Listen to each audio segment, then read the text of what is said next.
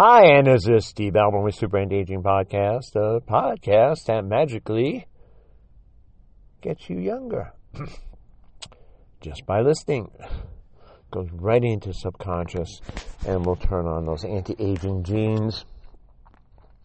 So when you look in the mirror after listening to this podcast, you'll be younger. Anyway, the topic of this podcast today, I'm going to tell you all about magnesium. I think way back I did a podcast on magnesium, but looking at some recent research on magnesium, I think it deserves an entire podcast. So let me start. Why you need magnesium? Because it's one of the major macronutrients. So important. Thousands and thousands of enzyme systems in the body utilize magnesium. And low magnesium can affect and be a precipitating factor in everything from cardiovascular disease to joint problems to migraine headaches, which was kind of interesting. I forgot about that one. And a very long list. Now, here's the problem with magnesium. Why? Why are we deficient? Well, because of our food supply. Many tests on food samples, even organic samples, have shown that they are generally low in magnesium. And possibly the reason is because of the use of fertilizers and not putting magnesium into the soil. I mean, there could be lots and lots of reasons. And the other reason is processed foods has been linked to lower magnesium levels and high sugar intake and probably even genetic factors, hormonal factors. And one of the situations is, well, I'll just go get a magnesium blood test. Well, unfortunately, it doesn't really work. The magnesium in the blood, if you do a whole blood sample, is only maybe 2 or 3%. It's not measuring the magnesium inside the cell. And so you're not really getting a measurement of body magnesium levels. And then there's been some interest in red blood cells, but red blood cells have a turnover, and there really isn't good research on the replication of red blood cell magnesium, so we don't really have a good test. Now, if you have an integrative doctor or integrative practitioner, they might look up what's called the Schwastik test. And that's a hammer test, reflex hammer test on the upper cheekbone. And it can reflect a magnesium deficiency by seeing whether the upper lip goes up and down. And it's a really interesting test.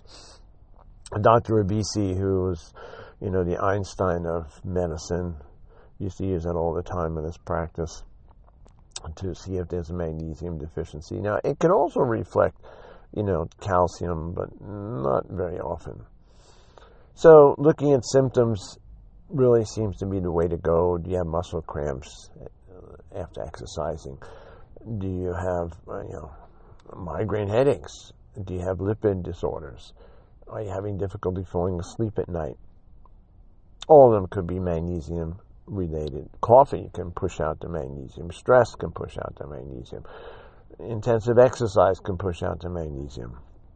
So now that we've determined that you need the magnesium, the people say, well, eat the green foods. Yes, eat green foods. Eat vegetables, good sources, and eat a non-processed diet. That's great. Taking magnesium might be the answer. By the way, really interesting study I saw that magnesium could affect cytokine storm, which is something that happens when you have an infection like COVID, and inflammation in the lungs. So that magnesium is just so critical. Now the question is, there are many types of magnesium, and how much should you take? Well, it's an experimental thing to see how you react. Magnesium is very safe. The only problems that have come with people with kidney disorders where they do intravenous magnesium, and that can be a problem because they're not clearing the magnesium. But interesting research on intravenous magnesium having good functional response in patients. I always get a magnesium added to my drip. I think it's really important because, because if you want high blood levels to get into cellular, pass into the cell where most of the magnesium is. One of the things, by the way, before I get into, and there's a previous early podcast on magnesium, is potassium. You can't get the potassium into the cell without magnesium, so you can wind up with a cardiac arrhythmia.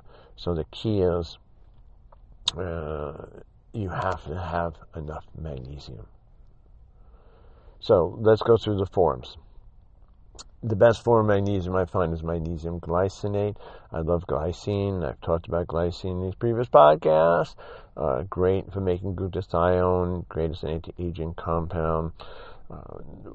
Just endless benefits. If you look it up, you'll see so many studies on glycine. But now you're getting magnesium and glycine, so it's called magnesium glycinate. Generally doesn't cause loose stools as magnesium citrate does.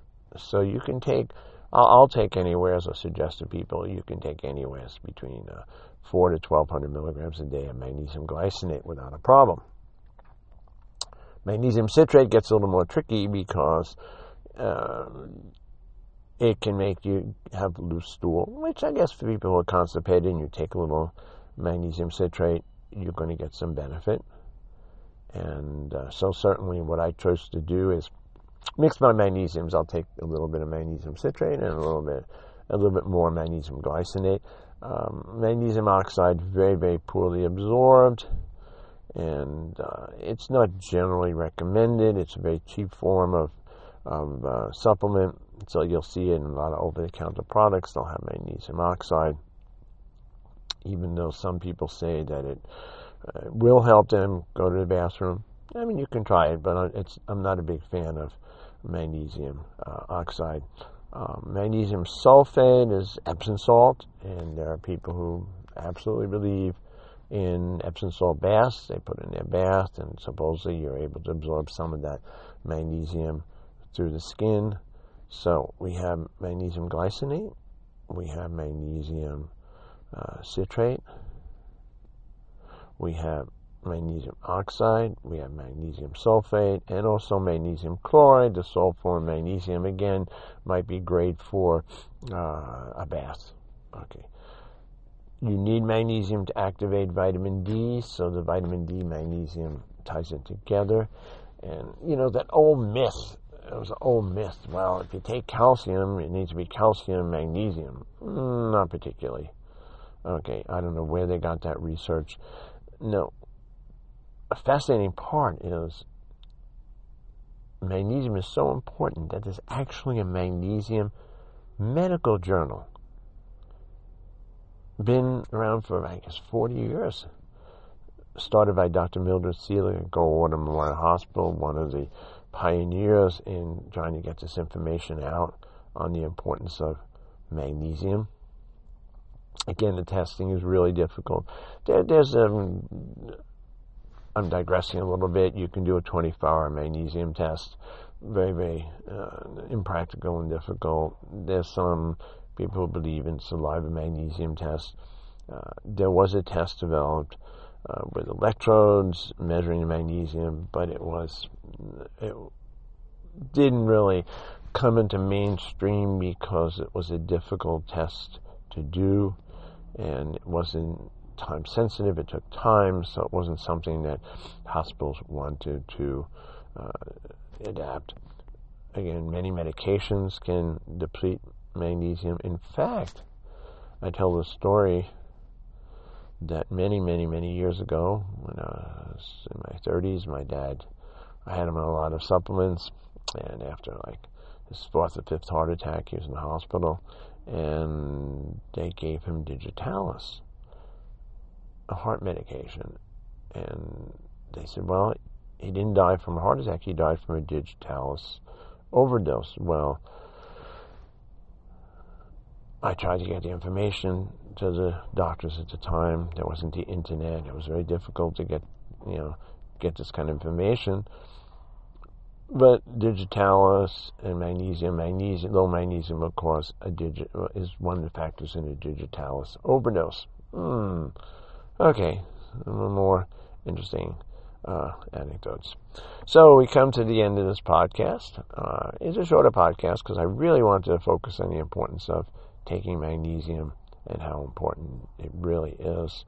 Probably even a factor in osteoporosis. So, look at what you're taking. Do your homework on the web. Feel free to comment or ask me questions. And I really do appreciate sharing these podcasts. It motivates me more to do them. And I want you to thank you for listening.